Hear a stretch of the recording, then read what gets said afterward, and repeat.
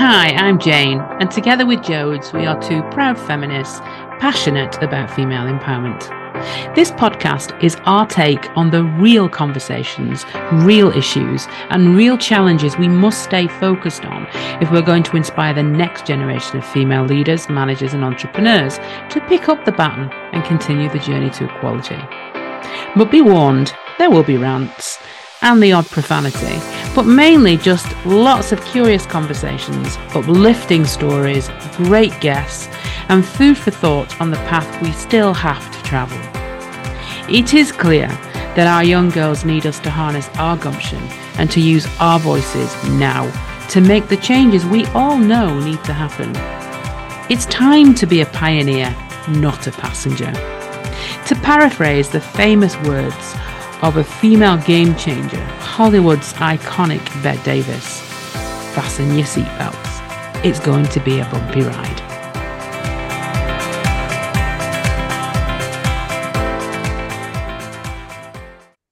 Okay, so welcome everybody to series 4 of Jane and Jodes on One, and we're all about female energy and how important it is and how it matters in this series. And we're now on episode 5, and we're delighted to welcome our second guest to this series, a woman I've known quite some time, very inspirational. And this is a little bit about Nick. So she's the wife of a lovely man, the mother of 2 boys, the sister of 2 brothers, and for a long time has been the only female on the board of her family business, Seddon, who are in the construction industry. She is the only female owner still, but there's a little bit of a shift in the board, so it should be very interesting to find out about. So welcome, Nick. Hi, Nick. Hi. Hi. Really looking forward to hearing more about your story. So we are talking on this series about female energy and how it matters and how we perform and we are happier when we're in it rather than being kind of coerced into this male energy. And so if we define that female energy, if we define it as nurturing, emotional, harmonious, compassionate and supportive, team orientated, with more of a focus on value and meaning than task and competition, open and vulnerable, creative, happy to create space for others to grow, receptive, intuitive, and gentle, with an eye on the big picture, and the obvious one, multitasker, multi-thinker, and processor. Well, isn't that just all amazing? Because as a woman who has been the only female on an all-male board for quite some time in a hugely successful business, and also in a sector that's very male-driven, what we're interested in, and I know our listeners will be interested in, is to how you survive this and keep your feminine energy intact. Over to you. Blimey. Good question. Can you repeat the question? Oh my. Well, I think there's a lot to unpack in there. I think from my perspective, that kind of explains a little bit. I've had a little bit of a light bulb moment because it kind of explains a little bit why quite a lot of my working life at Seddon ended up in customer, people, brand, culture, well-being, and actually digital, because that's people. Even though it's got technical, technology, it's all around people. So I have been at my best where I have been supporting the business around the people agenda. And I think that kind of explains that, is that, you take that energy, that's where my energy is. And I took it as a little bit sometimes as a criticism in the business when they would say, if you want something done, get Nicola to do it. And I always took that as a bit of a criticism, but actually it was probably not. It was probably, she'll just get it done, because she will influence or coerce or sort of go round people, under people and over the top of people to get what we needed to get done. So it kind of explains a little bit of why those were the roles within Seddon that I sort of gravitated towards, or people gave me permission to go and do and make those changes with, rather than anywhere else in the business. I think that was quite a natural fit for me at Seddon. And is that what you wanted, or do you feel that you just got kind of like moved into that? Were there things that you would have liked also to have done, but you just ended up doing those things? I never had a plan. I never really expected to work in the business. I never expected to own the business. I didn't have a plan when I did go and work in the business. And I came in from a digital perspective in my early 30s, and I'm now in my 50 years. So I didn't really have a plan. But when opportunities came in front of me, and I sort of grasped them and went with them, and then asked permission later if I could get on with it, those were the areas that I tended to grab hold of. And maybe now I think back, maybe I grabbed hold of them because nobody else was. Mm-hmm. So in the business, people weren't grabbing hold of the people issues, the HR stuff, the training, the development. I was already doing quite a lot of customer, and I did that well. I had a good way of saying no with a smile on my face, which didn't get us into trouble. And I did a lot of customer focused training and getting people to see it from a different perspective. So maybe went into that space because there was space, because the men in the business then weren't doing it in that way. So there was space, and it was easy for me to move into that space, and people allowed me to move into that space quite easily. And has that space always felt like, as it felt, I don't really want to use the word easy because obviously it's really hard work. Has it felt in flow for you? As in, it feels like it comes naturally and it's a comfortable space. It's a bit intuitive for you to work there. Yeah, it is intuitive. I used to get a bit frustrated over the years because I think people in the business thought that was the easy role, the soft skills, the people skills, the pink and fluffy stuff. Money. Yeah, it costs money to look after people well. And it has only really been within the last decade that businesses have thought, actually, it costs money if you don't do it well. So we need to do it really well. And I think that used to frustrate me in the beginning. And I used to get frustrated if I couldn't quite articulate why it was important, and they didn't see it as important because it didn't have a start or an end, and it wasn't project management, and it wasn't, you couldn't really attribute it to making money or getting customers in. So I used to get a little bit frustrated with that. I've experienced something similar now you've said that, because my corporate career was always in learning and development. I fell into it by accident, never meant to kind of end up there, but loved it when I was doing it. But actually, I was always seen as a cost centre in the business, not a profit centre. Therefore, what the work your team does is a bit of a drain on us, and you were always the first team to get cut in that sense when times got a little bit tough. But we're quite often referred to as like, the colouring in team or the glitter and glue team. I used to find it quite frustrating, that actually. But I was always low in that space. Yeah, I think that has really changed. And what we're trying to do with our own space in our own business is to get managers to do it much better themselves. And then I don't need a full HR team and a learning and development team, because they take it, that they're finding it quite natural. But it is quite difficult to get that momentum in that field. They all know that actually looking after customers is really, really important. And they all know looking after people is important, but it's really hard. That is the hardest part of any manager's job. And we still, employ people, or we promote people based on their technical skill and not as a manager, and not on whether they can really manage people or really understand people. So people still need support in that space. And then we've got obviously the wellbeing crisis, in the world, and definitely in our industry. We've done an awful lot around that. And we very sadly had a suicide in 2016. And I took it upon myself. I moved into that area and did a lot of work on that. And the business allowed me to do that. And we've made some really, really good inroads, and really have an environment at work now where it's okay not to be okay. I regularly say to people, I can't mend everybody, and I can't help everybody. And if someone's got problems at home, I can't sort that out, but I can make it okay for you not to be okay in work, and just to be able to talk it through with other people. So we're trying to change that environment, because it's male dominated. So, not males aren't that great at speaking out, but once you get them speaking, they really do share. And we've had some really good results with that, some amazing stories and some really good lessons learned, and really helped people positively along that journey. It's massive. And I don't think you know, and I do take credit for that, because I think if I hadn't really dug in with that and really worked at it, and now it's kind of got a bit more of a momentum of its own, and we've got leaders in the business saying we need to do more around this, can we do more on that, and what can we do about that?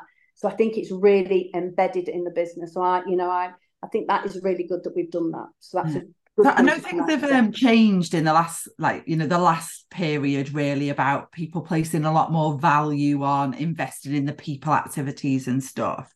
But when it wasn't so much like that, being in a very male energy dominated industry, as well as being surrounded by a lot of male type activity, what was the pressure like being in those spaces to make it more male? So what I mean by that is, again, from my experience, I ended up trying to make learning and development really tangible and really results focused and demonstrate massive ROI, and I got really passionate about that. And it became like my own trademark on it, kind of thing, that I did stuff that you could really measure.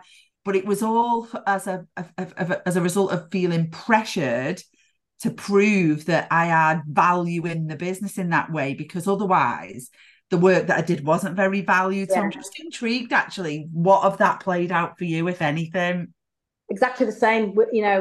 Probably 10 years ago, we would have to have done that and done some really good business cases to get anything in the business, and then being able to do some quantifiable benchmarking once we've done something to show that it actually made a difference, because that was more different. But I think now around L&D in any businesses, around the wellbeing piece, because if you've got a good manager and you've got a purpose and your performance is good, and you go over and above, and you've got a really strong psychological contract with the business, then everything is good.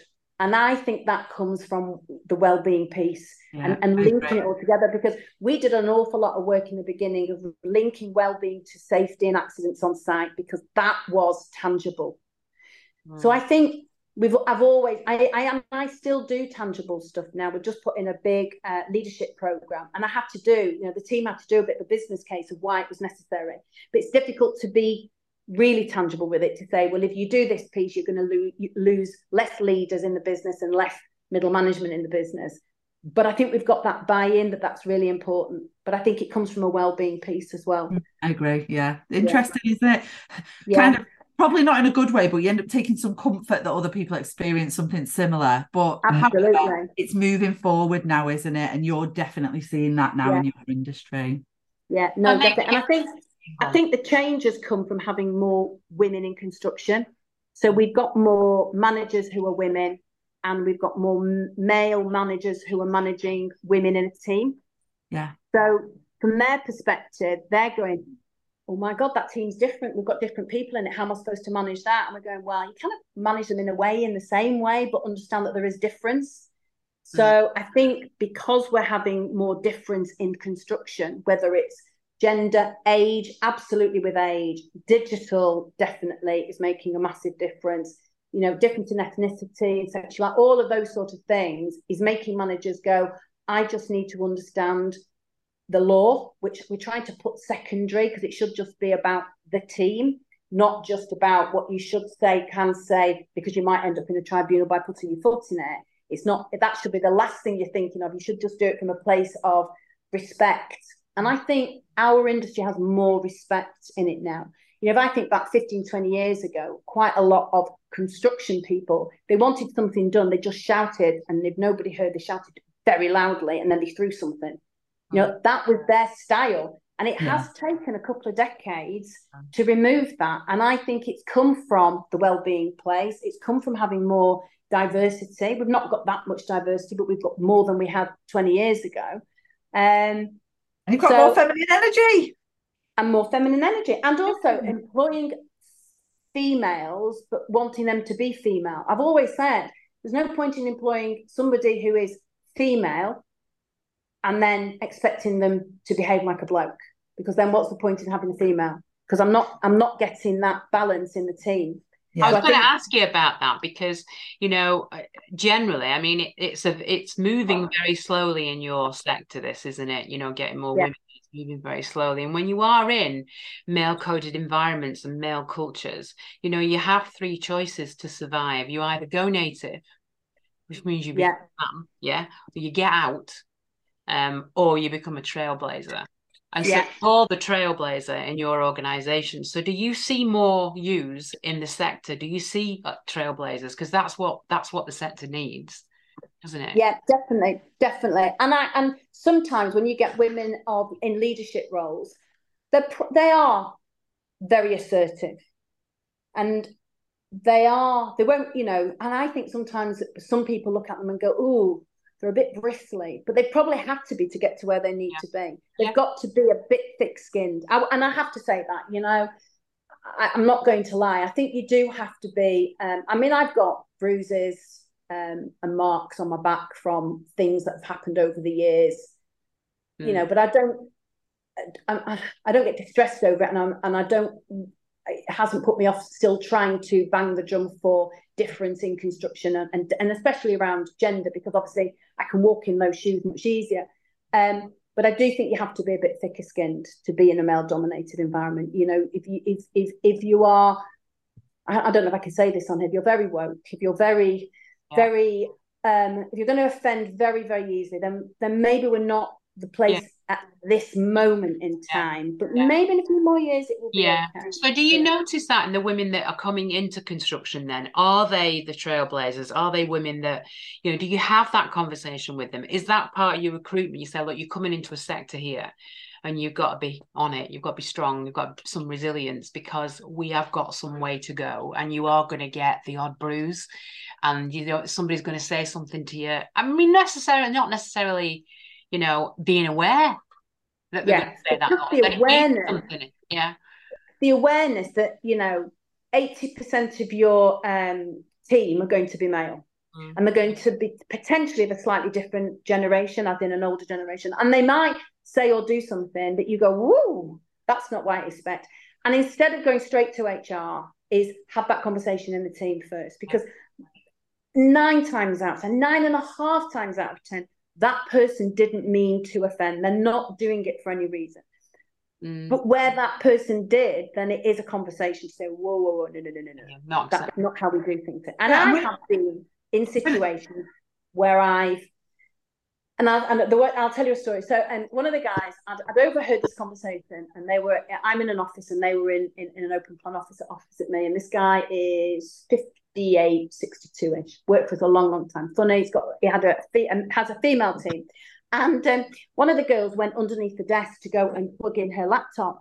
And I heard him say, "Oh, while you're down there, giggle, giggle, giggle." And I thought, okay. And when I looked, there were two girls in that group that were quite young. One of them was a graduate. And I thought, okay, well, I'm not going to embarrass. I'll just wait. And I caught him on his own at the coffee machine later on. And I just picked up that conversation. I said, "You need to be really careful. But I know that person that was under the table laughed and has probably not taken it offensively. However, you've got a couple of young people there, and they may have been, and I don't know." And this particular guy went, "Oh my God, I've never thought of it like that. Yeah, you're absolutely right. You know, I've got a daughter. And I'm really sorry." So I said, "That's fine. Maybe you speak to the person that was under the table. I don't want to give any names away. And I'll speak to a couple of the other people." So he did speak to the person under the table, and she came and spoke to me, and I spoke to the other people, because it was really important that they knew that he'd realised after I'd gone to him.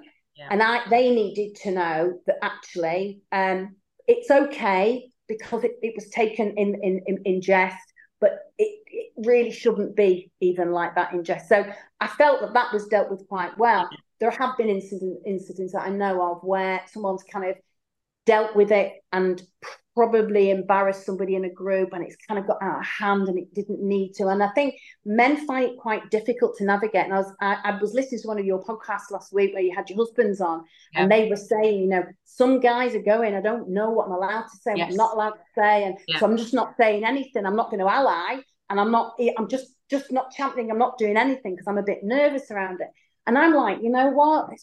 We're all adults, and if you put your foot in it, then, because I do it, you know, I actually went on site probably about 3 or 4 months ago, and there was a lady on site, and I didn't know, and I said hello, introduced myself.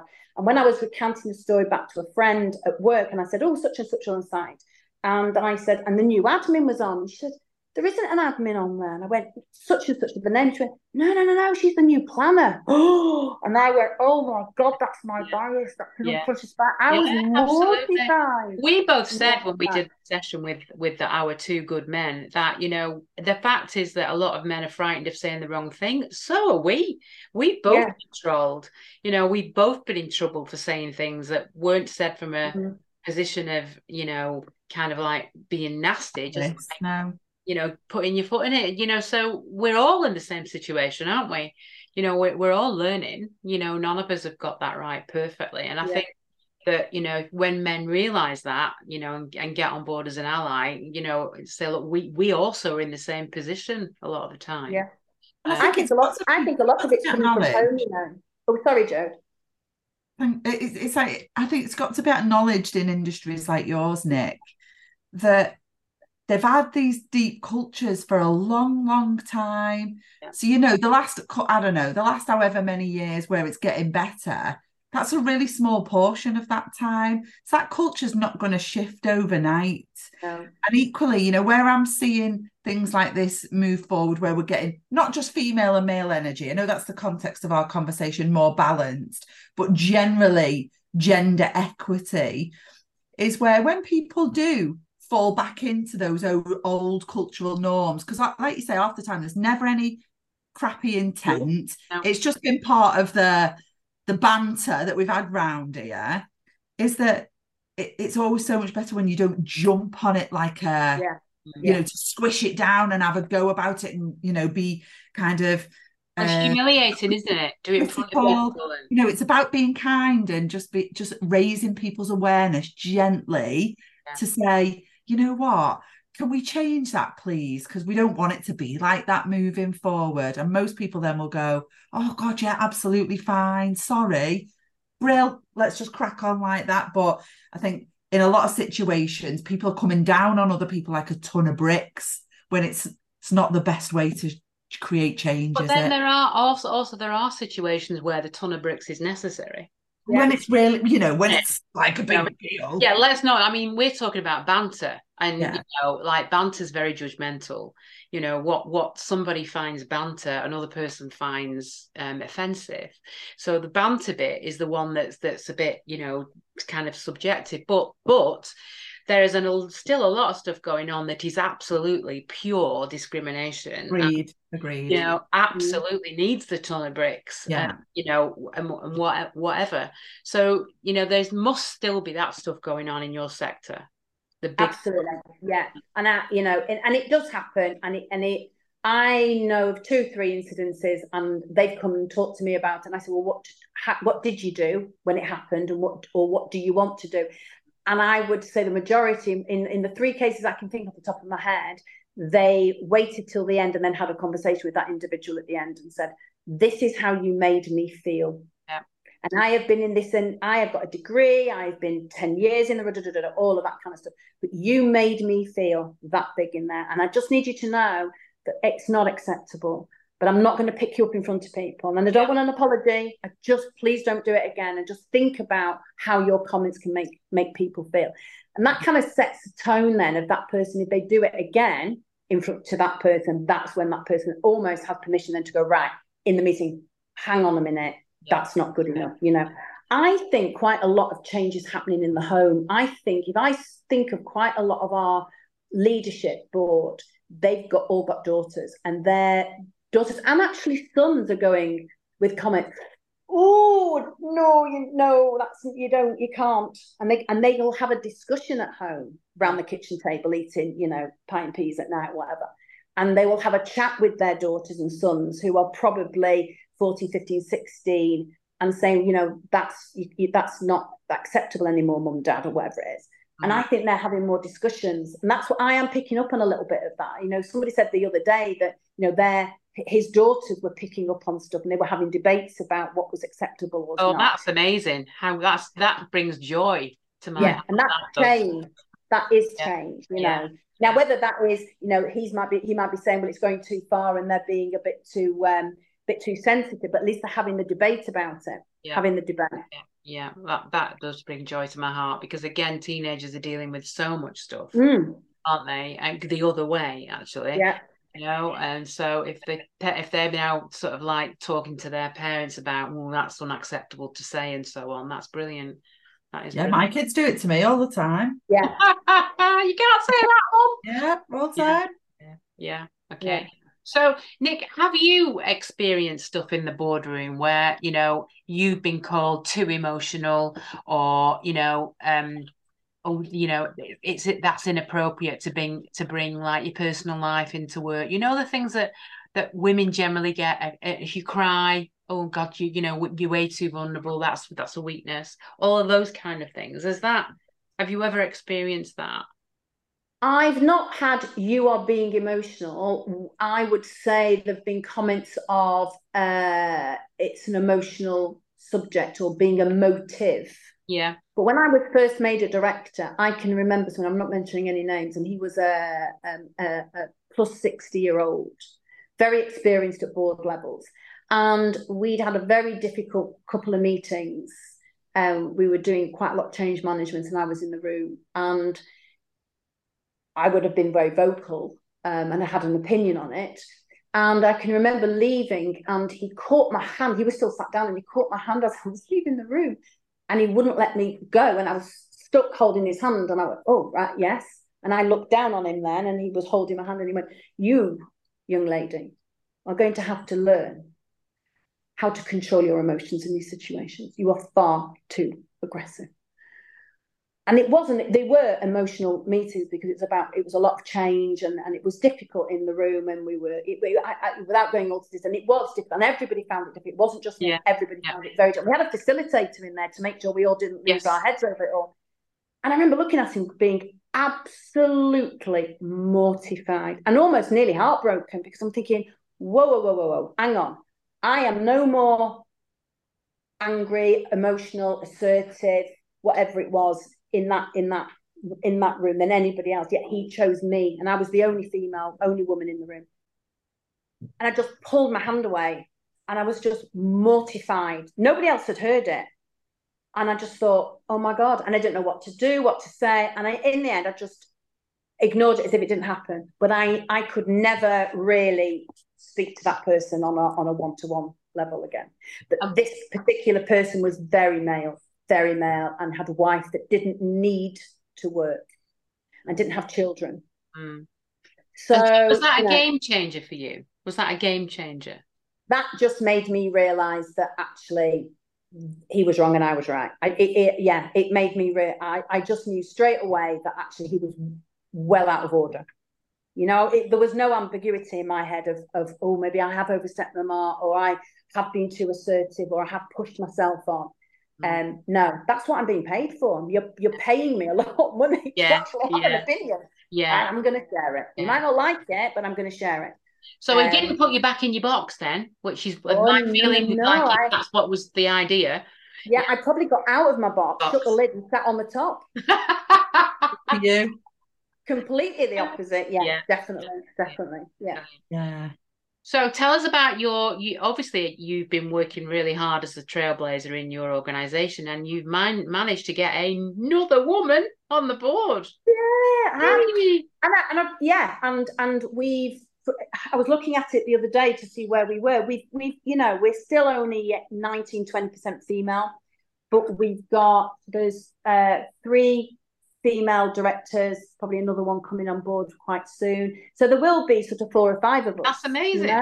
But they're not on one board. So Katie and I sit on one board. So we're about, I had done the percentages on it. We're about, there were 2 out of 7. And then on Katie's board, there's going to be 2 over 5. So it's making a difference, because if you are the only female, you can't make that much change. But me and Katie now, we never sit next to each other. We never sit opposite each other, because our energy can go sideways. And we can support each other. Yeah.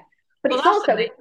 That's amazing. Yeah, and it's important for me to say to Katie, I'm not sure I quite understand what you mean by that, and then give her the space to explain again, because sometimes the way she maybe explains things, the men, it doesn't land because it's maybe not their language. But actually, if I think, I'm not sure that's landed because I can tell, explain it again, it lands better.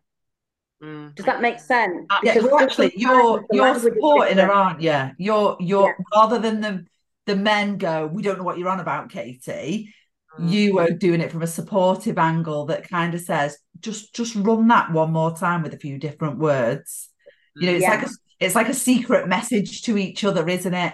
Yeah, yeah. But you get to say it twice then. You get to say it twice. So we do.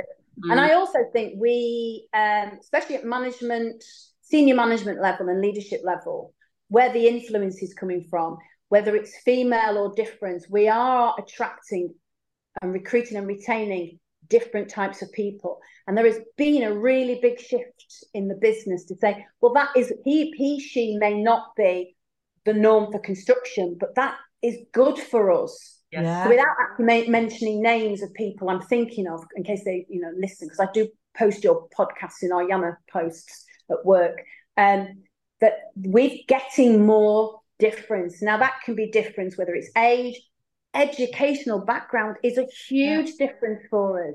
It's not the boys brigade or, it's different people.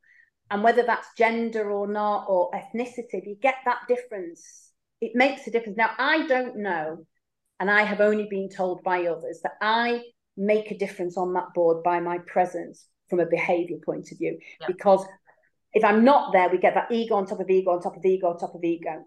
And it's less now because slightly our board has changed and we haven't got quite as many egos on that board. So that's got a difference. But we have a PA and she is female, and they've always said when you're not in the room, they can be very naughty. And I don't mind them being naughty. And you know what?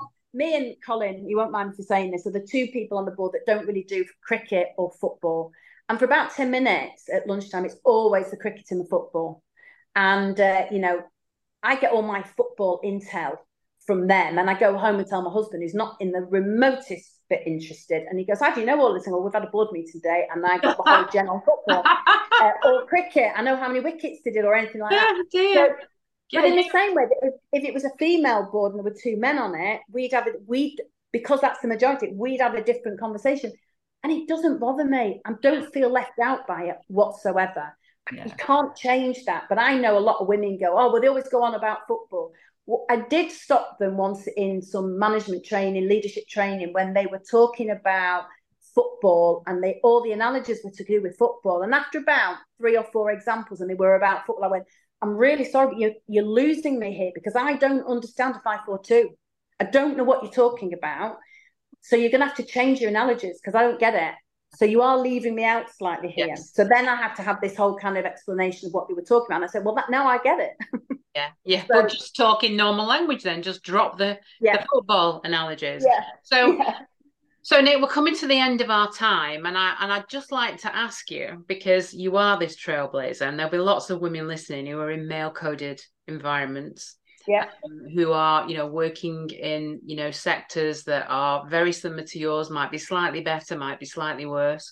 What would your what do you think that they need to be doing to change the game? Because you're obviously making some big differences in here, even from when we first met. So what do you think are maybe the top 3 things that will affect that change that you managed to do? You can only change from the inside. So don't leave and become a consultant and think you're going to change anything. In a way. So if you want to change construction, change it from the inside. You have to have male allies. You have to be able to say to the men who, they may make up the biggest numbers, how can they support women in the business, whether it's mentoring, giving space. I think one thing that men find difficult is walking in a female's shoes, to understand. They can only do if they've got a mum or a sister or they've got a wife, a daughter, or a daughter from there. And if their wife is picking up everything from home, then they probably expect that everybody else is doing the same. So I think there's quite a bit of assumption by men to say, oh, well, don't do that. Don't have that meeting at 4 o'clock because they might not be able to come to it. So they're assuming that they can't. You can't assume that. You can't assume that everybody is the same as you in that essence. So don't assume. find out, ask the question, because we've moved quite a lot of management meetings so they don't start at ridiculous o'clock. But that's for the men as well, because the men might want to drop off at school. It's not just the mums that have to always drop off at school. So don't assume, and it's our job as women in industry, in leadership, to help the men understand it, but don't get angry and cross about it. And we had a women's group, and in some instances it went down like a bag of sick, but we found our way with it. You know, don't know if I can say that, but we've too late done it. Yeah. And you know, we found our way with it, and it made a difference to a lot of those women that we supported with their journey, you know, with their development. And I guess third thing is, you know, don't overanalyze it and get overly precious about it, but be the role model in your own business for the other women that are coming through. I think be their voice. Yeah. You don't have to be, I don't really see myself as a trailblazer, but I do think that by the time I finished work, it would be nice to be able to say that I at least supported women in the construction industry to be who they are, to be them, not somebody else. Yeah. And stay in construction. You know, I'd like to say that I'd like to say you are a trailblazer, Nick. Yeah. Really are. Absolutely you are. Not just in your organisation, but in the sector. We need more Nicks. We need more Nicks. Sitting on top of the box, not in the box. It's sitting on top of the box. Jo, do you want to just finish up? Anything you want to ask Nick? I've been cheeky and asked loads of things, haven't I? But it's been wonderful to kind of get into your story and hear a little bit more. It's funny because my dad was in construction. He's retired now, but he was in construction. So I always saw he came home. My dad was a chief buyer for many, many years in lots of different businesses. So I got the vibe of construction in the 80s and the 90s. So actually it's so lovely to hear it from a woman's perspective and a woman who is in a very senior leadership position. So it's been absolutely fantastic to hear from you. So I want to say it's been great fun. Love the podcast. Think it's amazing. So thank you, ladies, for putting it on. It's been great. You're welcome. Well, we've got one more episode, everybody, in this series on female energy. So we'll be back with episode 6. And we'll be talking a little bit about our, you know, triggers that might pull us back to old habits, and being able to kind of recognise our natural energy home. So you can look forward to that, ready for us to round this series off. So once again, Nick, thank you. Thank you. We'll see you all soon. Thanks, Nick. Bye now. Bye for now. Bye. You have been listening to Jane and Jodes on One. Until next time, remember, sisterhood matters. Together, we are bold, brave, fierce, and unstoppable.